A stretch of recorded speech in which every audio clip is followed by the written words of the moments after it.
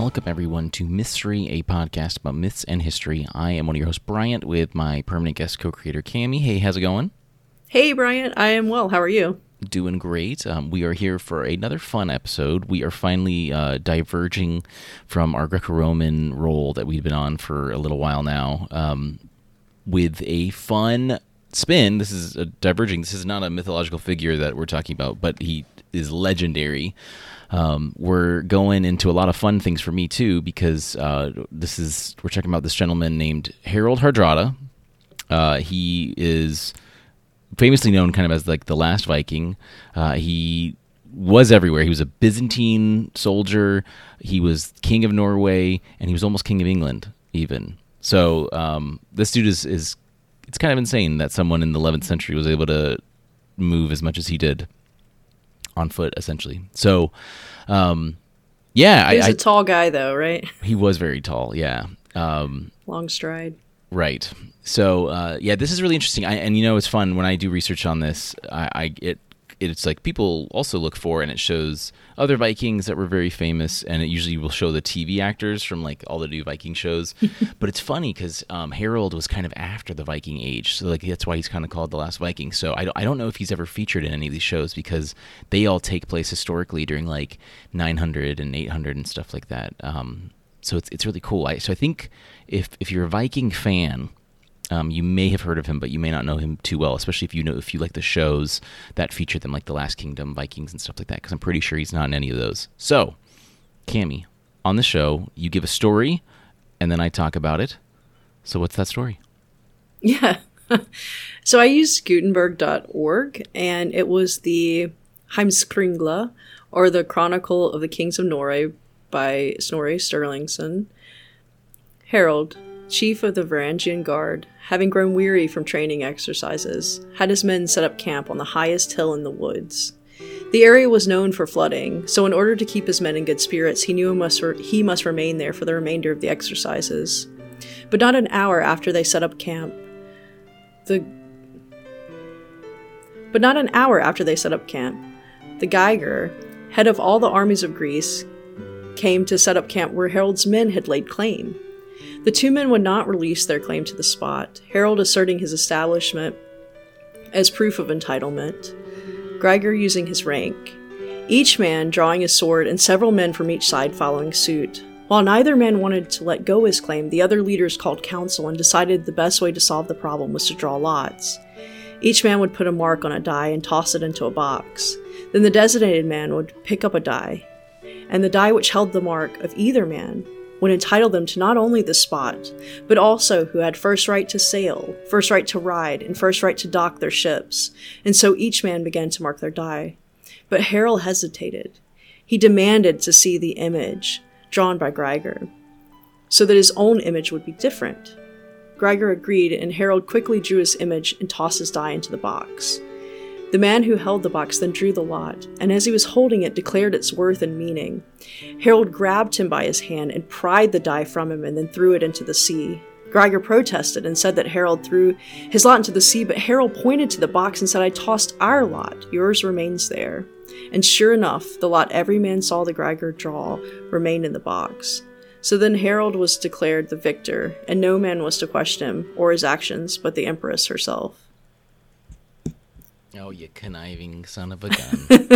That is like all the stories. So, you know, the first time I really heard about Harald, there was a couple things. One of my favorite authors, Lars Brownworth, who wrote the really great book about Byzantium that I first read called Lost to the West.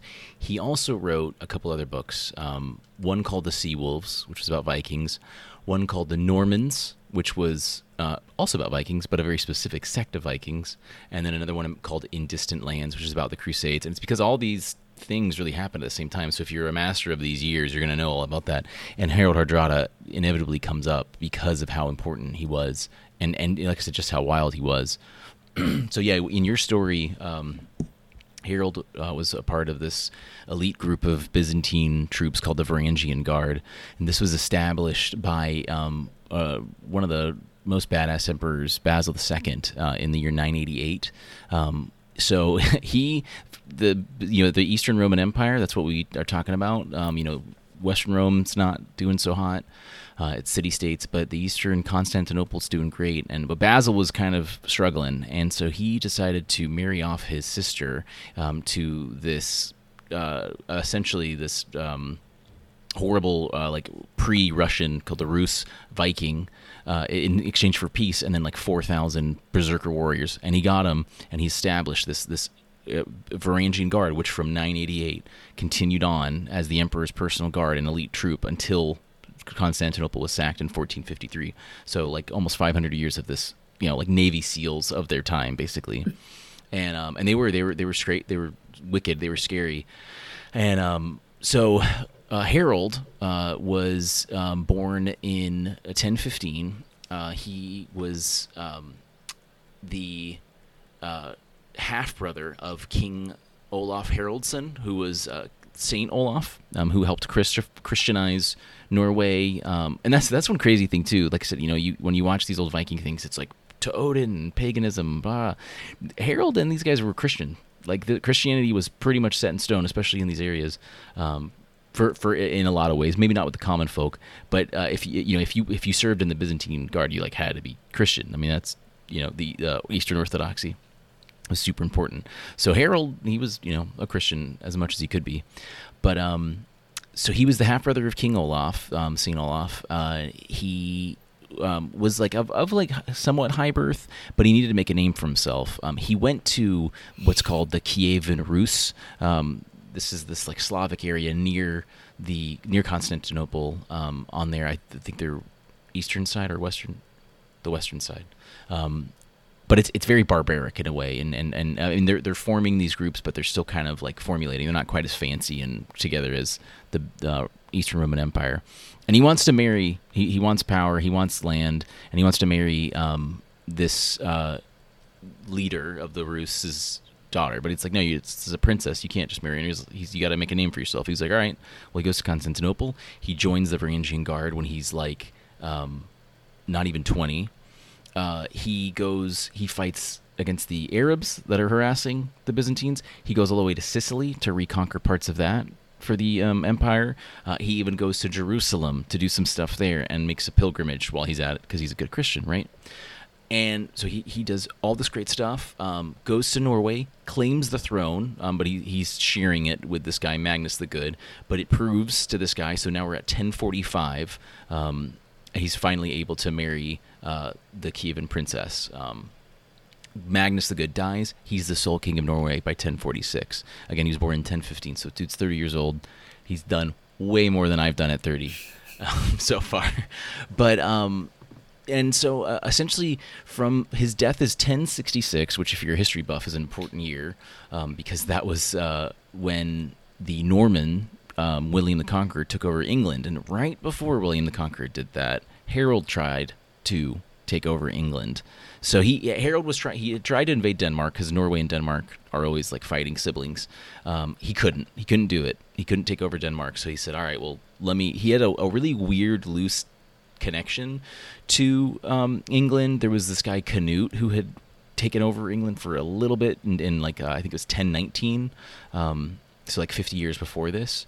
And there was like his cousin's brother's dog's babysitter knew Harald Hardrada and was like, yeah, go bro.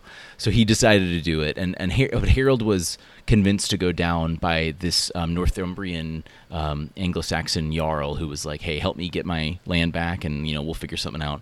And Harold Godwinson was the king of England, and he, in a really awesome, so in Lars Brownworth's books, he talk about this, in a really awesome march, he like lightning marches to fight them. He goes like through England super fast. He's able to stop the spread of the news that the army's coming. They fight them. Harold Godwinson is related. I think he's the brother-in-law of the jarl that was fighting, and he's like, well, hey, and so Harold Godwinson, the king of England, was like, hey, just stop the rebellion. I'll give you back the northern part of England that you were in charge of. And he's like, well, what about Harald Hardrada? He's come all this way. And he's like, nope, I'm going to give him 6 feet of English soil, or maybe a little bit more, since he's taller. That's reportedly what he said, which would be crazy. Either way, he's able to beat Harold. Harold apparently was shot in the arrow in the head with an arrow, died, and that was what happened to him. But to think of what this guy was able to do in this time period is insane. Now his name is Harald, but his last name would be Sigurdsson, son of Sigurd. Hardrada is a name that essentially means like hard ruler. There's a few other things that it kind of might mean, though. There's even this story on Wikipedia that they mentioned that it might be like a weird corruption of this Anglo-Saxon word meaning pretty or fair-haired, like really nice locks. So every picture of him, he had like gorgeous hair. Yeah, apparently it was really red too. Really, like his face red. Was red, or the hair was red? The hair. Apparently his hair was really red. Yeah, which like Thor, in all traditional sources is a red-haired Viking. So that's the thing. He was, again, the Viking Age kind of was like done at this point, but he was like straight out. He embodied that, right? Yeah, he was just like, no, like we're still there. Like I mean, these guys that are able to just go around. And then the super ironic thing was in 1066. So weeks after this, Harold Godwinson just defended England against this fleet of 300 Vikings that Harald Hardrada had brought with him. Then this dude, William the Conqueror, Duke William of Normandy, is able to sneak in. Because it was winter at this point too, which is not the campaigning season, but William was like, nope, we're there, and he's able to go, and Godwinson lost his life at the Battle of Hastings literally weeks later after this. And so the Normans were, Norman means Northmen. These were the Vikings that one of the French kings was able to settle and just like, stop raiding me, please, just live here, be my subject, I'll give you all this land. And they're like, all right. So it's really wild that these guys were able to, I mean, this, like Harold was literally, I mean, it's just crazy, the timing of it all. I'm sure Harold Godwinson was not as freaked out in a good way as I was, or as impressed. But yeah, so you mentioned the Heimskringla by Snorri Sturluson. Whenever we've talked about Norse mythology, we've mentioned that. Snorri Sturluson was a 13th century Icelandic historian and poet. He was like a chieftain. He like went into law. I've talked about him before. Very important guy. He was a Christian, so everything was kind of said with this mold. And if I remember correctly, he was the one who said that Odin and the gods were related to Zeus. King Priam. I think it was. That's King right. Priam. Yeah. And then after the fall of Troy, Odin took his little legs and walked over to Germany and just started populating them. So it was really important to like Odin show was such a Greek name too. So right, yeah. Oh yeah. But so yeah, Snorri Sturluson, like a lot of these dudes were trying to make connections to both like Christianity and ancient Greece and like make it all copacetic. So but Snorri is really important because of these works that he did. It's our best source on like Norse mythology, but also it was a story of all the kings of the like Icelandic, Norway, these places, because Iceland was colonized by Norwegians and Danish folk that colonized around. But so that's another early one, or that's one of the earliest ones. The Orkneyinga saga was written by an unknown author, but it was also in the 13th century. It tells the story of the Earls of Orkney, including Harald Hardrada's time as the Earl of Orkney. So that was another source. I didn't really know too much about this. It's just one of the sources that was in there. A source I'm very familiar with, though, is the Anglo-Saxon Chronicle. This actually is the earliest source. So we've mentioned this before, too, in the past. This is the collection of English chronicles that was written in the 11th and 12th centuries. So everything we know about Alfred the Great, who the Vikings did give him a hard time, this is... this chronicle, every Viking show we know and love in the Last Kingdom series, all that, it exists because of the Anglo-Saxon Chronicle. This is one of the best things about it, and it contains an account of Harald Hardrada's invasion of England in 1066, which I think it's mostly like a tapestry with writing, I think. I've seen like images of it, and I know it's like part of a tapestry, if I remember right. There's also the Gesta Danorum by Saxo Grammaticus. This is a Danish history written in the 12th century by Saxo Grammaticus. It contains an account of Harald Hardrada's time in the Byzantine Varangian Guard. So Saxo Grammaticus was a Danish historian. He was a theologian and author. Kind of makes sense if he's obviously like got a Latinized name, that the Byzantine world would be so important to him because of the orbit of Christianity, either the Catholic or the Orthodox. The schism was there. They weren't, the Pope, and the Emperor weren't best friends, but it's pretty cool. And Saxo Grammaticus was just a really important figure. His works would go on to inspire Hamlet by Shakespeare. Shakespeare would be inspired by his works because it would reference certain things that Hamlet used. So one thing, but Britannica was another source I used, and it mentioned that he went from Sicily to Bulgaria. He made the pilgrimage to Jerusalem, and the Byzantine emperor of the time was Michael IV, and both Byzantine and Norse medieval historians had mentioned his time in the Varangian Guard. So it's really cool. The Varangian Guard itself is just a really cool thing. Mostly, it was almost exclusively only had foreigners in it. It was really weird, and it had its own quarter, and in Constantinople, I believe, in Constantinople itself, or at least one of the surrounding cities, you can see runes that were like inscribed in the old architecture, and it says stuff like Rorik was here, and stuff like that. So it's really, really cool. These guys were intense. So yeah, I love it. Harald Hardrada, another thing I saw him in recently, which was really cool, or that I know him from, is the Civilization 6 video game, Sid Meier's Civilization 6. He is representative of Norway, but it was really cool. They have done, even though that game came out like 7 years ago, they've been doing updates for it. Mm-hmm. And one thing they would do is add updates that would give you like alternate rulers. So they would give you like Genghis Khan, ruler of the Mongols, but then they did a Kublai Khan, his grandson, king of the Mongols, but then they did Kublai Khan, like ruler of the Chinese, and it's the same like leader, but they give you different abilities, because it's like a board game online, blah blah blah.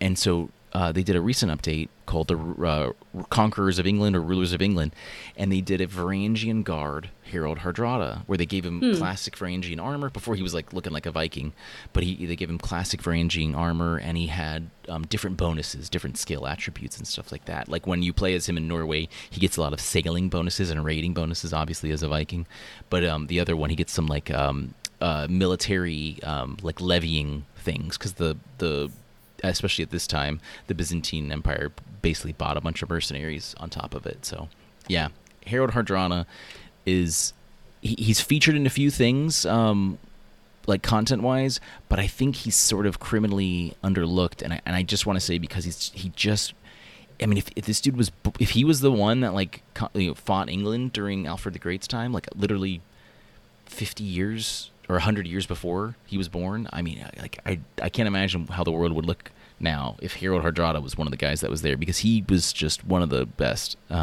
It's wild. So another thing too, my final thing.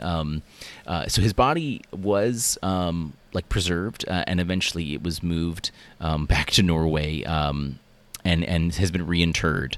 And so it's really unfortunately that the burial site had been like poorly kept where Harald was in Norway, but it looks like they've kind of done it up again with some of the other, like Magnus the Good and a few other places that they've actually been able to keep them in good shape. But yeah, so I guess so is his actual burial site? It looks like it. Yeah, he died at Stamford from Bridge like 1,000 years ago. But they were able to, insane. yeah, they were able to keep. I'm sure he's not doing so great looking wise, but yeah, it's really cool. None of us will be 1,000 years from now. He's in the Netflix series Vikings Valhalla. So I was about to say, I think he is in one of the TV shows. Yeah. The beginning series depicts. Yeah, when I was looking him up, it showed like an actor. Oh, and it playing ends. him. The show ends in 1066. Oh, okay, cool. So it starts in 1002. Well, he is the last Viking. So. Yeah. No, that's appropriate. Okay, so yeah, which I heard Vikings Valhalla was kind of iffy though. I've never watched Vikings. I never watched the original Vikings or this one. It just haven't either. Yeah, I do love The Last My Kingdom. dad watched it. We'll get him on. Call him up. But yes, so if I'd be really, if anyone has seen it, I'd love to hear what you think about Harald as a character, if he lives up to how awesome he is. So that's about all I've got on the subject, though. Cammy, did you want to add anything else today? I do want to add that if you are interested in some more stories, I didn't tell them, Bryant did, but there was a Two Truths and a Lie episode where he told two stories about Harald. Yes, Hardrada. I used him a long time ago, which I was inspired by Lars Brownworth's topic on him. It's so funny too. I think it's the book. It was the book on Byzantium or the book on the Vikings. Lars Brownworth goes on a tangent. It's totally like a non sequitur, but he's just like, I gotta dedicate like 5 or 6 pages to this guy real fast, like because he has to mention him for something, but he's like, sure, BRB, let's talk about Harald Hardrada. It was just really funny. I think it was the Viking book. But yes, that's where I got those fun things. And Two Truths and a Lie are really fun stories as well. It's crazy. So my last thing. So yeah, I mentioned a good bit of my sources here. A lot of the regulars. There was a couple others that I used. Hold on, I accidentally backed out. And I want to followthevikings.com was a fun one that I had. Britannica, of course, Wikipedia. It's really cool to see some like official like Norway.net and stuff will have stuff about him because he's such a character. It's like Vlad in Transylvania, I feel like, as a hero, a local hero. And one thing I'll mention too, AI is really big, so hot right now in the news. Google has an AI that's experimental called Bard, as in the Bard, Shakespeare. And I got invited to it a while back, and I mainly used it. I just kind of played around with it as like a chat bot, or maybe think of recipes or something like that. But I was like, I need to create a timeline. What I'll do when I make my notes is, I kind of like to create a timeline of these things, and then just kind of spout out some info and look up the primary sources. And so just to be transparent, I said, Bard, can you make me a timeline of Harald Hardrada's life? And voila. So and it sources Wikipedia and stuff like that. And then I asked for all of the sources, the primary sources, is what I mentioned or asked for, and it was able to tell me the Anglo-Saxon Chronicle, which I was aware of, the Heimskringla, but then I didn't know about the Orkneyinga saga. And I had heard of Saxo Grammaticus, but I didn't know that he was mentioned in the Gesta Danorum, which was written by him. So anyway, just for transparency, some of it was my sources were organized by AI, and it helped me look up. But I'm not. Cammy's story was from her own brain, as through the works of AI of Snorri Sturluson. Yeah, so it was really fun. It helped make.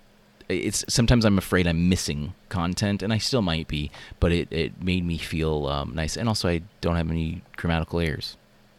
It's one complaint that I always have is like, where can I find so I might even know a story just from existing in, the human realm or whatever.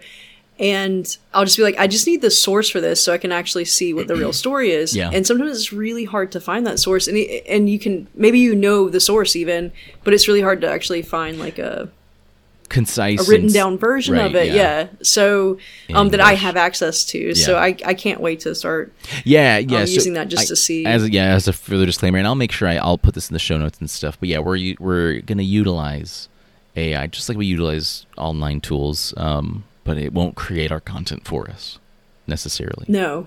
we will be creating content. It's just going to help us out a little bit. So I think that covers it. Now I really want to go play Civ 6 and start a game and then get bored after a couple days, but not before I sack someone as Norway.